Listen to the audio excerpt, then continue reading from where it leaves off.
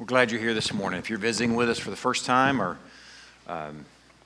maybe you've been with us visiting for a little season here, or whether you're a regular, we're glad you're here.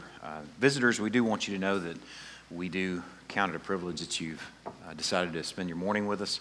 I would pray that you'll have kind of a sense that you're with a family. That's the way we view one another, as family, and there's really a closeness that is not exclusive, though, where we want to be welcoming and open to our visitors that have joined us this morning. So I hope that you feel that this morning. I hope you sense a community that is embracing you and welcoming you.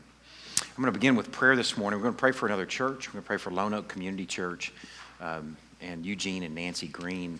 Eugene is the pastor there. And we have a few other odds and ends to pray for. If you would like to turn in your Bible, you can be doing that while we're praying to the book of Ephesians, chapter 4. Lord, this morning, I want to pray for another church in our community. I want to pray for Lone Oak Community Church, and we want to lift up Eugene and Nancy. Considering that Eugene is aging and experiencing some of the health problems that go along with that, Lord, we just want to ask that you would give him, endurance, that he would be able to continue doing the work of ministry and the ministry of the Word as you have planned and as your will is laid out. Lord, I pray that you would just give him many Sundays left where he can do that and he can bring the Word to the church there in Lone Oak. Lord, I pray for his marriage. I pray for that you would guard his marriage from some of the rigors that ministry brings to a marriage. Lord, I pray that his marriage would actually be strengthened, that it would be the proving ground for the messages that he's preparing and the worship that he's walking in and the gospel that he's proclaiming, that it would be the place where his church in some ways can see that lived out with a man and a woman treating one another as Christ treats the church and as the church adores Christ. We pray that also for this church and every other church in our community, Lord, for just healthy marriages, healthy worship that is illustrated in the way that we do life. And we pray that for Eugene and for Nancy, that would bless Lone Oak as a result of that, and that would bless our community as a result of Christians walking in the gospel in our marriages. Lord, also this morning we want to pray for our Munich team, our students that are abroad right now. As they are leading other students, Lord, I pray that you would sustain them with worship, that worship would fuel that work, that they would be a wise and helpful resource to the younger students that are coming out there for the shorter term mission trips, Lord, that you would give them a wisdom that's beyond their years. Lord, I pray that they would be fueled by worship as they're going about that work there. And Lord, we do pray that they are connecting to folks that don't know you, that you are guiding them into ordained moments where they can tell their story and ultimately tell your story and how those two things have intersected with the gospel. Lord, we also pray for our Super Summer leaders that are already in Brownwood this morning. Just pray that you are blessing them right now, that they are being equipped for the week, and that they are enjoying you as they're readying for students to arrive.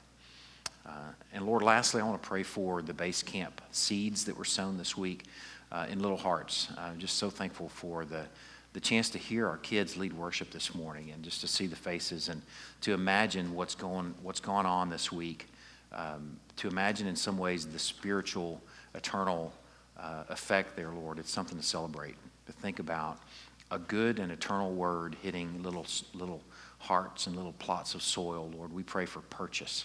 We pray for germination. We pray for healthy roots that grow deep. And we pray that these little seeds that were sown will bear fruit for your kingdom and your glory. Thankful for the opportunity to be stewards with these little lives. And I pray that you would bless that work. Lord, I turn this time over to you for and how we spend these next few minutes talking about anger. And just pray that you would guide us, that you would speak in spite of me. In Christ's name we pray. Amen. Hopefully you're in Ephesians chapter 4 already. I don't have a page number for you. It seems like it's like 977 or something like that in the Bible that's in the seat in front of you. If you don't have one, you're welcome to that Bible. And y'all, let's go ahead and leave the lights up. Yeah, that's, let's do that. In ancient Israel, the day ended at sunset.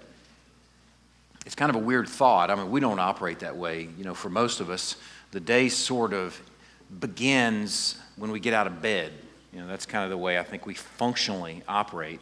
I think there's maybe a mindset for some of the more technical among us that, the day officially ends at midnight and then it begins at 12:01. That's sort of the Western mind. That's the way we think. But ancient Israel, the day ended at sunset.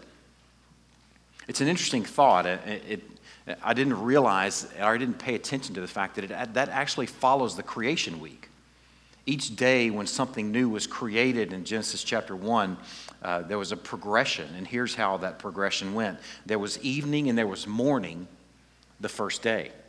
There was evening, there was morning the second day. So the day sort of involved an evening period that began at sunset, and then it progressed through the rest of the day till the next sunset. You might think about how that could affect your view of life. Just the daily things that we experienced. You might consider for a little bit how that might affect your view of life. For them, it sort of compartmentalized the workday. The workday ended at sunset because it had to, because the sun went down and they didn't have the sunlight to where they could continue working.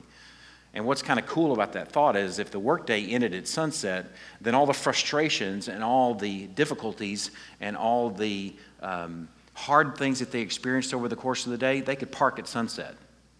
Since the workday ended that day, the day ended that day, they could leave all those things behind them, the frustrations and the difficulties. I would imagine that would be sort of sweet to leave those things with the sun as it sets and to rest knowing that you can't do one more thing to affect what happened over the course of the day. It might make for a really relaxing evening if you viewed your workday that way, where you moved into the evening viewing it as a brand new day, a time of rest starting with sunset, and then a time of excitement as the sun rose the next morning, as the dawn came full of hope and fresh mercies. I want you to think about the beauty of this model in terms of the angst and frustration and even anger that you might feel toward one another over the course of the day. Okay, we're going to get real personal this morning. We're going to talk about anger and frustrations and irritations that we may experience within family and within church family this morning. And we're going to sort of connect it to how the ancient Israelite viewed the day. It began and ended at sunset. So let's climb into our passage and figure out how that might connect. I want to give you a little bird's eye view of this passage that we've been considering these last few weeks and that we'll be considering these next few. This passage here in Ephesians chapter 4 begins in verse 25 and goes through verse 32. And I'm going to read it here in a moment, but just give you sort of a bird's eye view of what's going on in this passage. This passage has to do with what life should look like this side of Christ for the people of God. It's a passage that has to do with this is what life should look like in a church family for Christian folk. In Christ, we've been redeemed vertically. The first 3 chapters of Ephesians, they beautifully expose that we've been redeemed we've been restored to relationship with our Creator. It's a vertical restoration, but that's not all of the good news of the first 3 chapters of Ephesians. The rest of the good news is we've been restored to fellowship with our brothers and sisters. And in fact, it's such a crazy restoration that he chose Jews and Gentiles to illustrate it. He couldn't have picked 2 people that were more different than a Jew and a Gentile. And those are the peoples that he has used to illustrate what has happened in the gospel, where we've been restored to our Creator and we've been restored into a beautiful fellowship with one another. And this passage, in some ways, exposes what that life should look like together, how we should move together, what our lives should look like as we walk with one another as a new humanity. Now, this passage, it follows an interesting flow. If you've been here the last couple Sundays, you know that each of these things, there are 5 or 6 things that are pointed out in this passage that we've broken out into 5 or 6 Sundays. And each of them follows sort of a common pattern of 2 exhortations and then a motivating clause. Okay, so just kind of pay attention to that as I read these, and I'll point a couple out to you that we've already considered, and then I'll point out to you where we're going to be this morning. Ephesians chapter 4, beginning in verse 25. Therefore, having put away falsehood, let each one of you speak the truth with his neighbor, for we are members of one another. You can see that pattern there. There's 2 exhortations there. The first one begins with a negative exhortation, put away falsehood, and then the positive exhortation, speak truth with your neighbor, and then here's the motivating clause, for we're members of one another. Okay, so each of these follow a similar pattern. And here's where we're going to be this morning in verses 26 and 27. Be angry and do not sin. Do not let the sun go down on your anger, and give no opportunity to the devil. Let the thief no longer steal, but rather let him labor, doing honest work with his own hands, so that he may have something to share with anyone in need. Here's the next one. That was if you were paying attention there, verse 28 was the third one. Here's a fourth one. Let no corrupting talk come out of your mouths, but only such as is good for building up, as fits the occasion, so that it may give grace to those who hear. And this has sort of 2 motivating clauses. And do not grieve the Holy Spirit of God, by whom you were sealed for the day of redemption. And then the next one, the last one, verses 31 and 32. Let all bitterness and wrath and anger and clamor and slander be put away from you, along with all malice. Be kind to one another, tender-hearted, forgiving one another, as God in Christ forgave you. We've already considered verse 25 in our first Sunday in this passage, and then last Sunday we considered verse 29 and 30 together. And then this Sunday we're considering verses 26 and 27. It's our third installment in this paragraph. And today we're going to consider the topic and issue of anger and what to do with it. This one is different from the others in that it begins with a positive exhortation, and then the negative, and then the motivating clause. So I'm going to read it again, and then we're going to sort of unpack it over these next few minutes. And I'll just give you a kind of a layout, a map for the morning. I'm going to spend most of our time considering the positive exhortation, the first phrase, and then less time on the second and third, and then I'm going to encourage you with a couple of application points. Okay? So if you need sort of a visual map to help you stay on track, that's the plan. Okay? So I'm going to read it again, verse 26 and 27. Be angry and do not sin. There's the positive exhortation. Do not let the sun go down on your anger. There's the negative exhortation. And give no opportunity to the devil. Okay, let's begin with this first positive exhortation. Be angry and do not sin. This is a strange little phrase in the original language in Greek. It's 2 infinitive phrases that are sort of stuck together. Okay, you don't usually see them stuck together, but, I say it in infinitives, imperatives. 2 imperatives that are emphasizing these things together. Be angry. It'd be like somebody telling you, be angry, but they're also telling you, but do not sin. Be angry and do not sin. It's interesting, the voice of these 2 imperatives. The first is a middle voice. We don't have a middle voice in the English language. The middle voice in the Greek language is sort of reflexive, which is interesting. You know, somebody says, man, you are making me so mad. Well, this tense or this voice tells us that that's not possible. That actually being angry is something you're doing to yourself. Because that would be a passive voice. If anger was something that someone else caused you to be, that would be a passive voice. But here it's middle voice, meaning it's something you've done to yourself. Be angry in the middle voice. And then the second one is an active voice, and do not sin. There's some folks that want to take this as a conditional sequence with this first imperative and then the second one. They're sort of conditional, okay? And that would be in this sense. And I actually found some translations that handled this way. If you're angry, do not sin. Okay, I like that, but I don't think that's what's going on here. Okay, it seems to give some room to maybe some righteous and holy anger. We like the thought of that, don't we? I mean, this is the conversation that I've heard and thought and considered over the years, that there's room to have righteous and holy anger. And that's probably, if I'm angry, that's probably what I am. Making a beeline to that, of course, that must be what I am. I don't think that's what's going on here. I don't think this is a conditional, if you're angry, don't sin. I think a better handling of this passage is to see these two imperatives together in one thought. Be angry and do not sin. I think panning out to look at the context is going to help us make sense of this.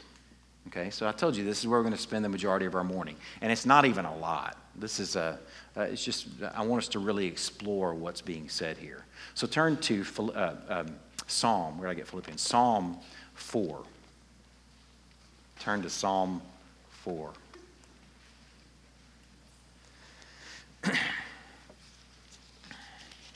This is context for this passage. You know, context is everything, and context helps you make sense of things. Okay? So Psalm chapter 4, Psalm 4, not chapter 4, Psalm 4, gives us a clue as to what's being said here, I think, with these two imperatives. And I'll begin in verse 1 of Psalm 4. This is a psalm of David. It says, "Answer me when I call, O God of my righteousness. You have given me relief when I was in distress. Be gracious to me and hear my prayer." Okay?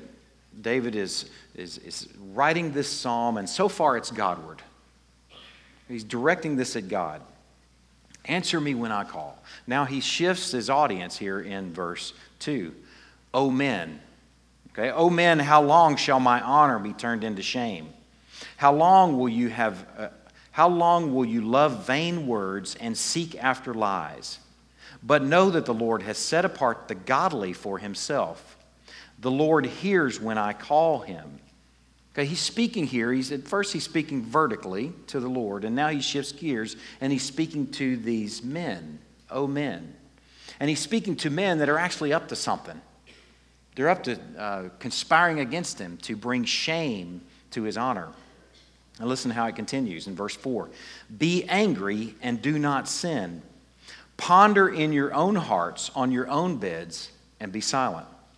Offer right sacrifices and put your trust in the Lord. Let me sort of help you sort of connect what's going on here. Be angry, O men of verse 2. Be angry, you godless men who are conspiring against me, but do not sin. You godless men who are using vain words and lying about me, who are conspiring to damage my honor, y'all go ahead and be angry and do not sin. Instead, ponder. Instead, be silent. Instead, don't act on your anger, thereby sinning. Okay, that's what's going on in this psalm. Instead, you godless fellows, trust in the Lord. Okay, so let's take that context there of Psalm 4 and bring it back to this passage. I think what it helps us understand here is that it is a bad thing to act on anger.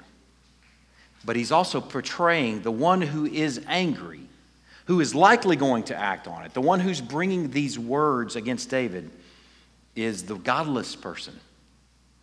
It brings some perspective here to this passage in Ephesians chapter 4 that the one who's dwelling in anger is actually moving in a way that's godless. Okay, we can make a beeline to righteous and holy anger and try and find some excuse for the reason that we're angry, but given what the context is of this passage, referring to Psalm 4, man, this reference puts the angry and the agitated, that's also what that word means. It means literally trembling. It means it puts the angry and the agitated and the trembling person in the place of the godless. Let that hit you for a moment. So I don't think we should work too hard at trying to make the case from this passage in Ephesians 4 for some version of righteous anger. Okay, we pan out and grab Psalm number 4. I'd like to pan out even a little bit further and do a little survey on anger. Okay, I want you to indulge me in this. I don't have a long sermon this morning, so indulging me I think would be especially appropriate of doing a little survey on anger. Okay, we're going to pan out to look at the whole Bible. And when I say a survey, I only mean a handful of passages because the Bible has plenty to say about anger. It is far from exhaustive, what I'm about to share with you. But I want to introduce to you just a little survey on anger, starting with the wisdom literature. I'll share these passages, the references, but I have them at hand right here, so I don't expect you to turn to them. You're certainly welcome to, or you can jot them down. Ecclesiastes chapter 7, verse 9 says, "Be not quick in your spirit to become angry, for anger lodges in the bosom of fools." Proverbs 29:11 says, "A fool gives full vent to his spirit, but a wise man quietly holds it back." Proverbs 22:24 says, "Make no friendship with a man given to anger, nor go with a wrathful man, lest you learn his ways and entangle yourself in a snare." Okay, the little gist just there from a few snapshots in the wisdom literature is that angry folks are fools. Let's just be really honest, and let's see what's being said right there. Angry folks are fools, and you shouldn't even be friends with one of them, because chances are you're going to learn their ways. It appears that anger is contagious. Let's see what's said in the Gospels. Let's fast forward all the way over to Matthew chapter 5, the Sermon on the Mount. Jesus said, "You have heard that it was said to those of old, 'You shall not murder, and whoever murders will be liable to judgment.'" The Sermon on the Mount would have left some people aghast, because listen to what he says next. "But I say to you that everyone who is angry with his brother will be liable to judgment. Whoever insults his brother will be liable to the council. And whoever says, 'You fool,' will be liable to the hell of fire." This is shocking. The gist of this passage is shocking, that Jesus places murder on par with anger. Man, if this sermon was about murder, I mean, everybody in here would appreciate the weight of it and the gravity of it. You realize it might as well be. He places murder on par with anger. Man, and he does present sort of this progressive judgment of anger, even being beyond murder. He puts murder on par with anger and says you'll be liable to judgment, but then he moves beyond that in the area of anger to move to insults and calling someone a fool. Let's consider the vice lists. We've considered some wisdom literature, just a snapshot in the Gospels, a vice list in Galatians chapter 5. There are vice lists all over our New Testament letters. Galatians chapter 5 has just one of them. You'll find anger in most of the vice lists. Listen to this. "Now the works of the flesh are evident: sexual immorality, impurity, sensuality, idolatry, sorcery, enmity, strife, jealousy, fits of anger, rivalries, dissensions, divisions, envy, drunkenness, orgies, and things like these. I warn you, as I warned you before, that those who do such things will not inherit the kingdom of God." I want to just share with y'all, confess, I think my weekly struggle in preaching is that what Satan sort of confronts me with over the course of the week is, it's not really that important. You know, people have a lot of heavy stuff going on, and this is not really that important. I mean, it's important to me, but they're not really going to feel like it's important. And really, in the grand scheme of things, it's not really that important. That's what Satan whispers in my ears. But then I see a passage like this that says that we're talking about a matter that has to do with your eternal destiny. Yeah, we're not talking about a light issue when we're talking about anger. We're talking about some pretty heavy stuff. The gist of it being in this vice list is that this isn't just a list of no-nos. This actually is a list of things that those who do such things will not inherit the kingdom of God. And we're talking about a seriously important matter. Let's consider some New Testament wisdom literature, is what I would call the book of James. James chapter 1, verses 19 and 20 address anger. It says, "Know this, my beloved brothers, let every person be quick to hear, slow to speak, slow to anger. For the anger of man does not produce the righteousness of God." Man, I don't know about you, but if you ever get angry, the times that I've gotten angry, I'm really convinced in that moment that I'm going to accomplish what I aim to accomplish in my anger. But time and time again, I find that I don't accomplish what I had hoped to accomplish. And that's what this passage is saying right here. It does not accomplish the righteousness of God. time and time again. Bank on it. The lie that the fool believes is that my anger is going to get something done. And it gets something done, all right, but not exactly what I had in mind.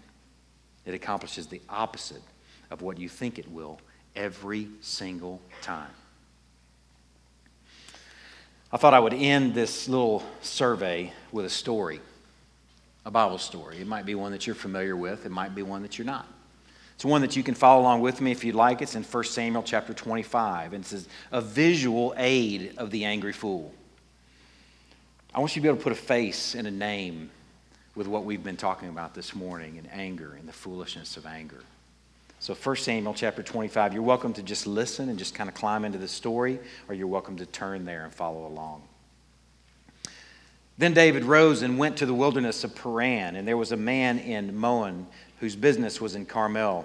The man was very rich. Okay, I'm going to introduce this man and his name here in a moment, but let's just point out the fact that this guy's got some money. Okay, he had 3,000 sheep and 1,000 goats. He was shearing his sheep in Carmel. Now the name of the man was Nabal. Okay, the name of his wife was Abigail. Nabal and Abigail. Nabal's rich, got a lot of sheep, shearing his sheep in Carmel. The woman, Abigail, was discerning and beautiful. Okay, I love these little adjectives, little descriptors. They help you kind of climb into the story. Abigail's a cutie. Nabal's a rich fella with a bunch of sheep.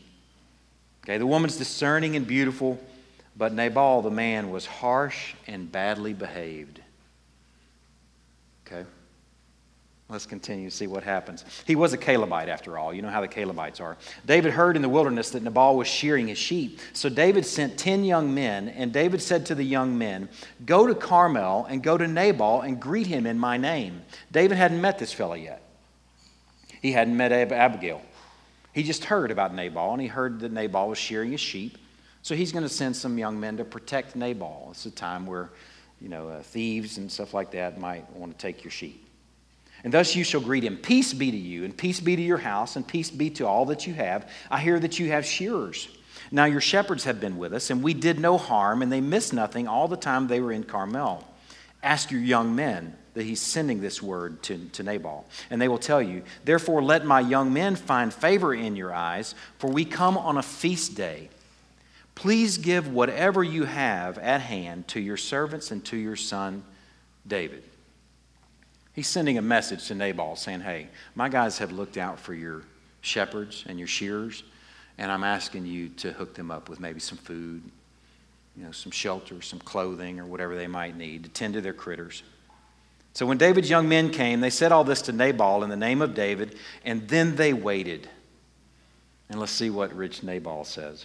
Nabal answered David's servant, who is David? Who is the son of Jesse? There are many servants these days who are breaking away from their masters. Shall I take my bread and my water and my meat that I've killed from my shearers and give it to the men who come from where I do not know? So David's young men turned away and came back and told him all this.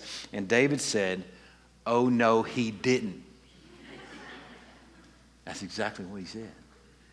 No, it's not exactly what he said, but here's what he said. Every man strap on his sword.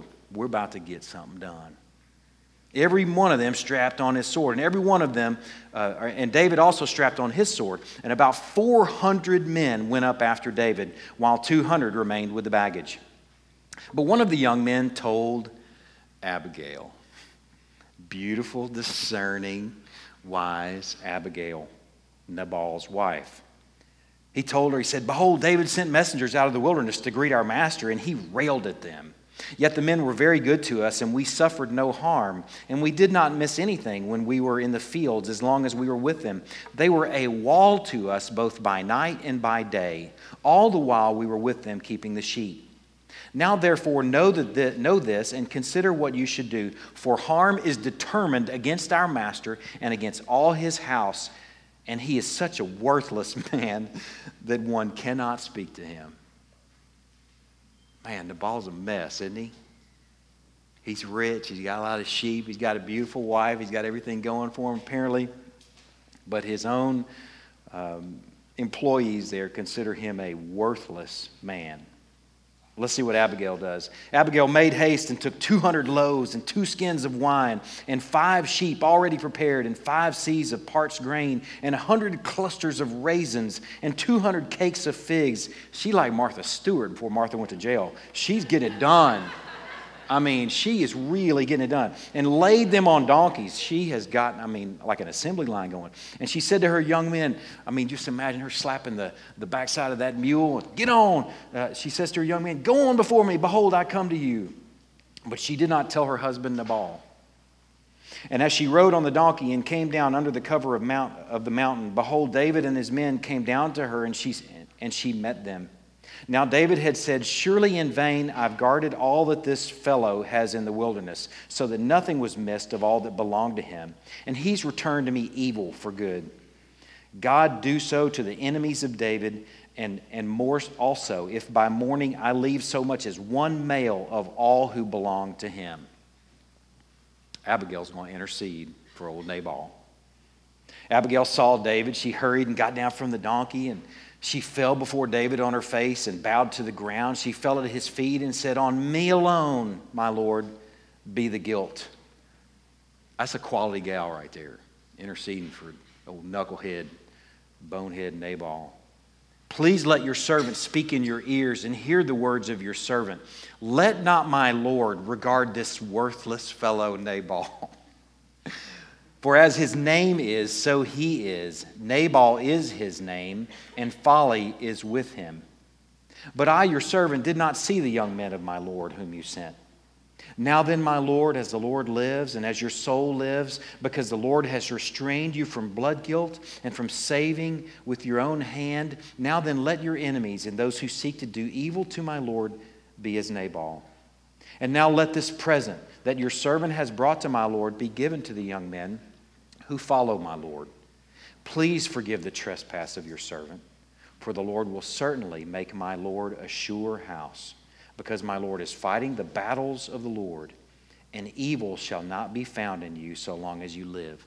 Then she just keeps pouring it on. I'm going to skip down to after she stopped pouring it on, just really talking great about David, and jump to verse 32. And David said to Abigail, all right, enough, Abigail. Blessed be the Lord, the God of Israel, who sent you this day to meet me. Blessed be your discretion, and blessed be you, who've kept me this day from blood guilt and from working salvation with my own hand. For as surely as the Lord, the God of Israel, lives, who has restrained me from hurting you, unless you had hurried and come to meet me, truly by morning there had not been left to Nabal so much as one male. Then David received from her hand what she brought him, and he said to her, go up in peace to your house. See, I have obeyed your voice and have granted your petition. So Abigail saved the day. Let's see what happens next. Abigail came to Nabal, and behold, he's holding a feast at his house, like the feast of a king. And Nabal's heart was merry within him, for he was very drunk. So she told him nothing at all until the morning light. And in the morning, when the wine had gone out of Nabal, I just imagine he's got a pounding headache. He's got rubbing his eyes. His wife told him these things, and his heart died within him. Poor old soul. He had high blood pressure from being angry so long. He's an angry, worthless man. His heart died within him, and he became as a stone, is the way it describes. And then 10 days later, the Lord struck Nabal, and he died. Man. When David heard that Nabal was dead, he said, blessed be the Lord who has avenged the insult I received at the hand of Nabal and has kept back his servant from wrongdoing. The Lord has returned the evil of Nabal on his own head. And then David, on top of the whole thing, just to add insult to injury of the whole matter, David sent and spoke to Abigail to take her as his own wife. Wow, Nabal, that anger, that angry life that you lived for so long, how'd that work out for you? In the end, how did that work out for you? You lost everything, you died, and your wife ended up being someone else's wife. Man, what a sad story. You think about this guy was rich. He had a flourishing business. He had a beautiful and discerning wife. He had a lot of reasons to be a really happy guy. But anger killed him in the end. He's a visual aid of what this survey has shown us, that foolish folks are angry and angry folks are fools. Man, the survey just so far, and that's all really the survey, I think. Actually, I have a couple of, no, I shared all of them. That's the survey. It shows us so far that anger is not wise. Anger is not pretty. And those who make a practice of it will not go to heaven even. And it will never, ever yield what you want it to yield. You know what's interesting, though? We find ourselves irritated, though. Right? Let's be really honest. I hope you've heard these passages and said, Lord, you've got to intervene because I find myself getting angry at times. If we're going to be really honest with ourselves, we've got to look at this survey and go, man, anger is indeed not wise. It is indeed not pretty. It's never going to yield what I want it to yield. But yet I still find myself at times trembling. Remember what that word meant? Trembling. Irritated.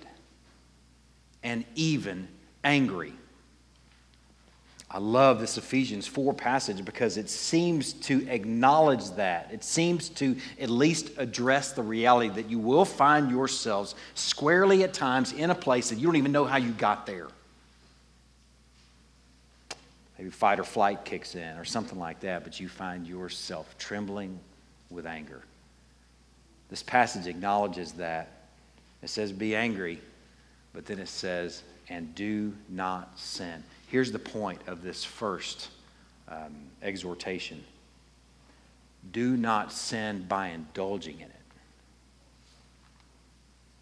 Do not sin by indulging in it. Yes, you're going to find yourself trembling at times, irritated at times, angry even, but do not sin by indulging in it. Then there's the next exhortation, the negative exhortation, back in Ephesians chapter 4. You can flip back over there if you've left it, or if you're already there, you can see it in front of you. Do not let the sun go down on your anger. The first exhortation was to be angry, but do not sin. The second exhortation is do not let the sun go down on your anger. Deal with that anger before the day ends. And following that pattern, that ancient Israelite pattern, before the sun sets even. I found an ancient writing about a group of folks called the Pythagoreans. There actually was a group of people that were called the Pythagoreans, like 6th century BC, a group of thinkers. And as you would expect, they had a real focus on math, kind of math geeks. Pythagoreans. Pythagoreans, listen to what was written about the Pythagoreans. This is just crazy. We should next pattern ourselves after the Pythagoreans, who though related not at all by birth, yet sharing a common discipline, I guess math. If they ever were led by anger into recrimination, I don't know what they'd get mad about, like somebody's handling of an algebraic equation. I don't like how you did that.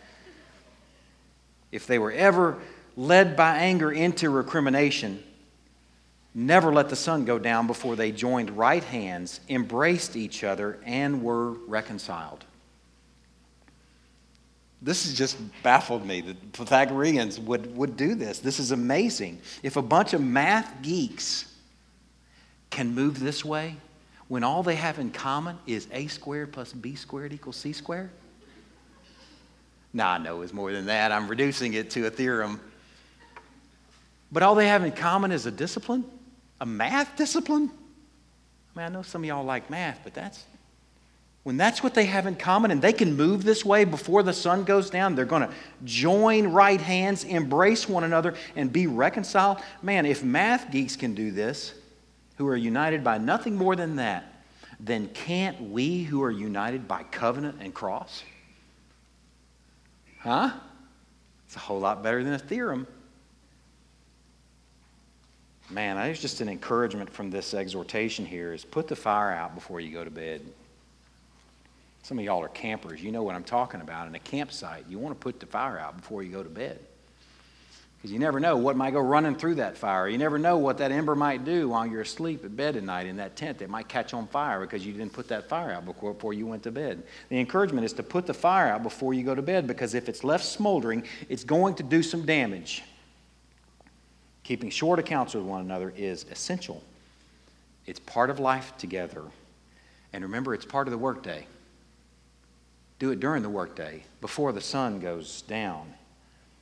Anger, irritation, and trembling go down with the sun. Now, why? There's the motivating clause. Is this last phrase here in Ephesians chapter 4. And give no opportunity to the devil. This word, this phrase, no opportunity, literally means no space, no geography, no place, no room.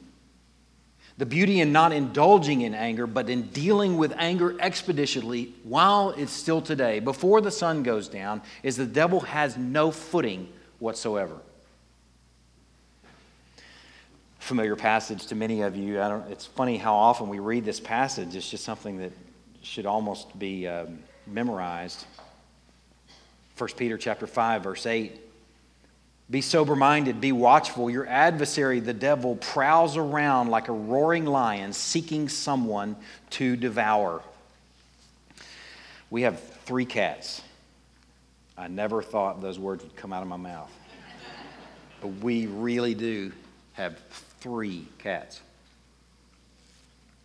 One is an inside cat, Daisy. Daisy never goes outside because our last cat got eaten by something. Our last cat named Smokey, we had for years, just up and disappeared. Now, somebody may have taken Smokey from us or something. She was a really pretty cat. But she was an outside cat, and she disappeared. So now we have Daisy, and Daisy stays inside. Daisy does not step foot outside, even for a second. We gather up and scoop her back inside. She can only hunt vicariously. The poor thing, she'll sit at the windows all day long and just sit at the windows and watch a lizard or watch a bug or a bird, and then you'll watch her tail start to move erratically. Some of you have cats, know what I'm talking about. Normally they were real sweeping, but she's watching some critter and her tail starts to move erratically, and she starts moving her little paws like this, and then she'll run at a window and slam her face against the window trying to get to this thing. That's what she does all day long. She can only hunt vicariously, poor thing, but she does it all day long. And then we have a male cat, Cracker. Cracker does nothing but lay around.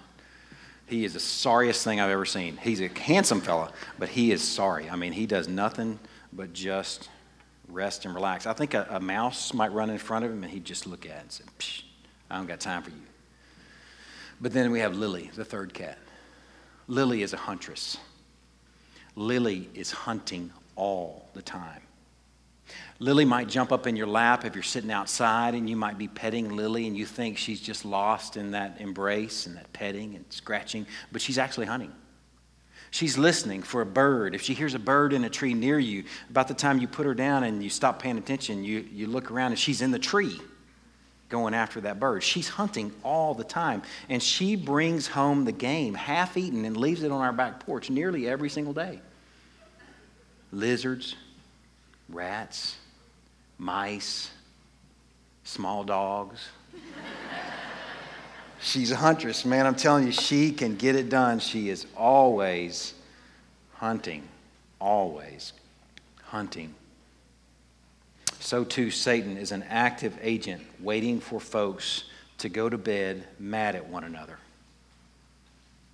Unlike Lily, who's listening for a bird in a tree, Satan, I think, is listening for sharp words at bedtime.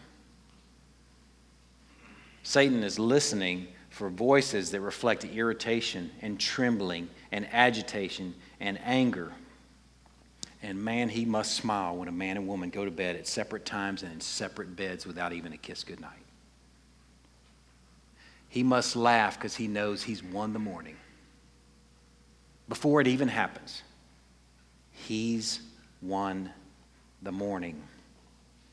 Man, when a man and woman ought to be getting up, gathering up fresh mercies like manna, instead, when Satan is given footing, they get up and pick up where they left off, right? Anybody else can identify with this? Anybody ever seen this? Anybody ever done this? I know we're not the only home that's ever experienced this. Man, when anger smolders all night, it makes a mess in the morning. Guaranteed. Because we gave Satan some footing. This happens in homes all the time. But it also happens in churches, people. This letter is written to a church, after all. It happens in churches. If you stick around church long enough, you're going to find it's going to be an occasion where somebody makes you tremble. Somebody irritates you. Somebody aggravates you. Somebody even could potentially make you angry. You could find yourself in a place where I'm full-on, full-fledged angry. And the encouragement is, before bedtime, before that sun goes down, and if we want to be real literal to the passage, deal with it. Deal with it.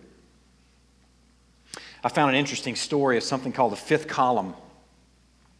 In the Spanish Civil War, this story came out of this guy, this rebel general that said that he was going to come into this city and he was going to march in there with 4 columns and he was going to take the city. And the way he was going to take the city is because he had a 5th hidden column in the city that were sympathizers to his cause. So the term came about of the 5th column, the hidden group of sympathizers within the city.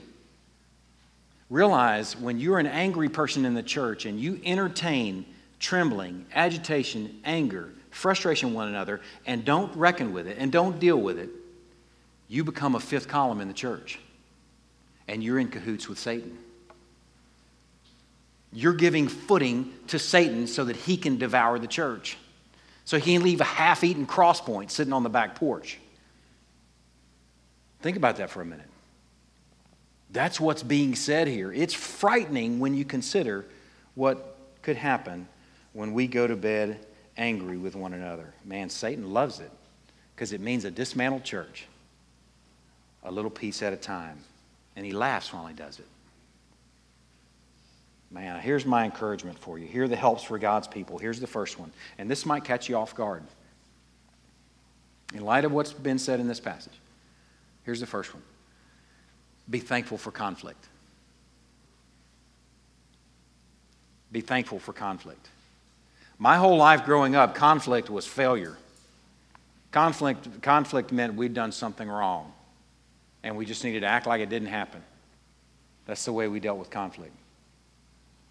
Man, I want to invite you into a new way to look at conflict and realize that it's not if it's going to happen, when it's going to happen, whatever causes the trembling and the irritation and the anger, that actually we can be thankful for it because it's going to be an opportunity to need grace. Somebody in that equation is going to need grace, and somebody in the equation is going to have to give some grace.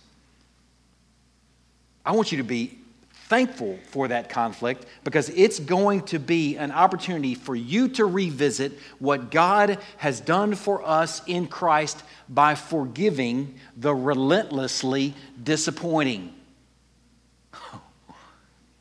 Right? Man, it's a great opportunity for you to be refreshed with that great tutor. It becomes a tutor reminding you of what God has done for us in Christ, forgiving us over and over and over again, oftentimes for the same thing. I want you to be thankful for conflict, seeing that it is an opportunity to show our children what great and powerful goods we, Christian folk, have to wield in dealing with conflict. What a great tutor for our children to see what the gospel looks like. Not for if they encounter conflict in the future, but for when they encounter conflict in the future.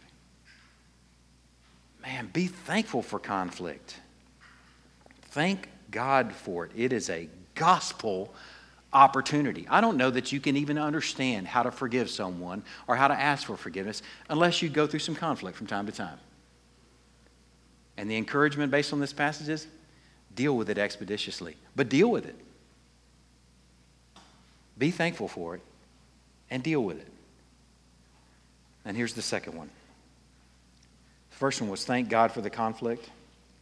Make a good use of it. He doesn't waste stuff. And the second one is make Satan an inside cat. I'll explain that. Make Satan an inside cat. Confession and forgiveness rob him of the opportunity of getting some footing. Confession and forgiveness working through these things that we all carry around from time to time, before sundown, and in our case, maybe before bedtime, robs him of his opportunity. It makes him like Daisy, where he can only hunt vicariously. He can't get to you because he has no footing. And he can't get to that relationship, and he can't get to that family, and he can't get to that marriage, and he can't get to that church because we've shut him down by confessing and forgiving. Man, I want to encourage you to do it because it's work. But it's work that we've been called to do. It's daytime work. It's part of the work day. It's work to be slow to speak and quick to listen and hearing how you've hurt somebody. Right? But it's a good work. It's work to be slow to speak and quick to listen in hearing how you've hurt someone. It's work to button it long enough to understand how your spouse or your family member or your hard-won church family brother or sister is feeling. It's work. But man, it's good work, and it's part of the workday. And it's work to share. This may be the most difficult work for some of us. It's work to share how you're feeling in a way that's redemptive and hopeful, all the while poised to forgive. Man, it's work to share when you've been hurt. But it's a good work. When you share it in a way that's redemptive and hopeful and you're poised to forgive, something awesome is going to happen. 2 people are going to sleep better that night. And Satan can only hunt behind glass at that point. Man, it's work worth doing. I want to point out that a lot of the offenses that we have between one another are truly overlookable. They need to be. Truly overlookable offenses that just happen doing life together. But there are some offenses that aren't. Some offenses that are truly not overlookable that we have to be able to address with one another. And guess what? We have the goods to do that like no one else in the world. We have the gospel. We have the model of grace and forgiveness. Man, I want to encourage you. Redeem those conflicts. Redeem them while it's still called today. It is a good work. It's what the hard-won citizens of God's kingdom do. No one else in the world has the goods that we do to do it, not even the Pythagoreans. For our supper this morning, I'm going to read from 1 Corinthians chapter 11. I'm thankful that we have this supper every single week. We're in a passage in our section in Ephesians where someone could come and go thinking that this is who I want to be and this is what I want to do. I don't want to be angry anymore. I want to stop being angry. We could try and endeavor to do those things like we've done the last couple of weeks. I want to talk better. I want to use my words better in a way that's building up and not discouraging. We can possibly endeavor to do those things apart from worship. And somehow disconnect them from enjoying what God has done for us in Christ. And the sermon every single week brings us back to it. If you hope to work through conflict with one another, if you hope to deal with anger while it's still called today, let me just share this with you.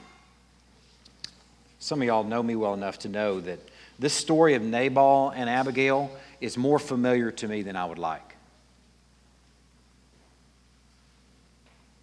Any of y'all have a story in the Bible that you kind of identify with and you're like, man, I'm kind of ashamed that that's kind of who I identify with? I kind of identify with Nabal, to be honest with you. And Christy often reminds me of Abigail. Beautiful and wise and discerning. And a guy that can be pretty worthless and hot-headed at times. Man, I want to encourage you, if you... I don't know where I was going with this story. I just wanted to connect you to somehow to this being a real worship thing. I know where I was going. The only hope for Ben McGraw and my anger that I grew up with, that I fostered from day one, is that I'm enjoying Christ. If I'm just trying to hunker down and not be mad, it don't work. If you have talking problems like we dealt with the last couple of weeks and you just want to hunker down and just talk right, you just want to have holy talk, but it's not connected to enjoying Christ and not connected to worship, it's going to fail. And if it succeeds, it's just going to be It's a false success. It's not even worship. So the reason I share this with you is because I'm not as much of a Nabal now as I was 10 years ago. There's hope for Ben McGraw. And there's hope for you. Some of y'all might be able to identify with the angry person this morning and feel like, man, that really connected to me. I'm angry more often than I would like to be. There's hope for you. And the hope is not that you hunker down and just stop doing it. The hope for you is that you enjoy Christ and that he transforms you over time while you enjoy him. And that's the point I wanted to make with the supper, is that's what we do every single Sunday, is we connect it to what has been done for us. Connect what we've talked about in these last few minutes to what God has done for us in Christ, and consider in the supper what was hard-won for us. 1 Corinthians chapter 11 says, "For I received from the Lord what I also delivered to you, that the Lord Jesus, on the night when he was betrayed, took bread. And when he had given thanks, he broke it and said, 'This is my body, which is for you. Do this in remembrance of me.' In the same way also he took the cup after supper, saying, 'This cup is the new covenant in my blood. Do this as often as you drink it in remembrance of me.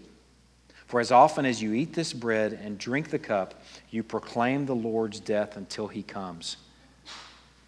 Let's distribute the elements and enjoy our Savior together.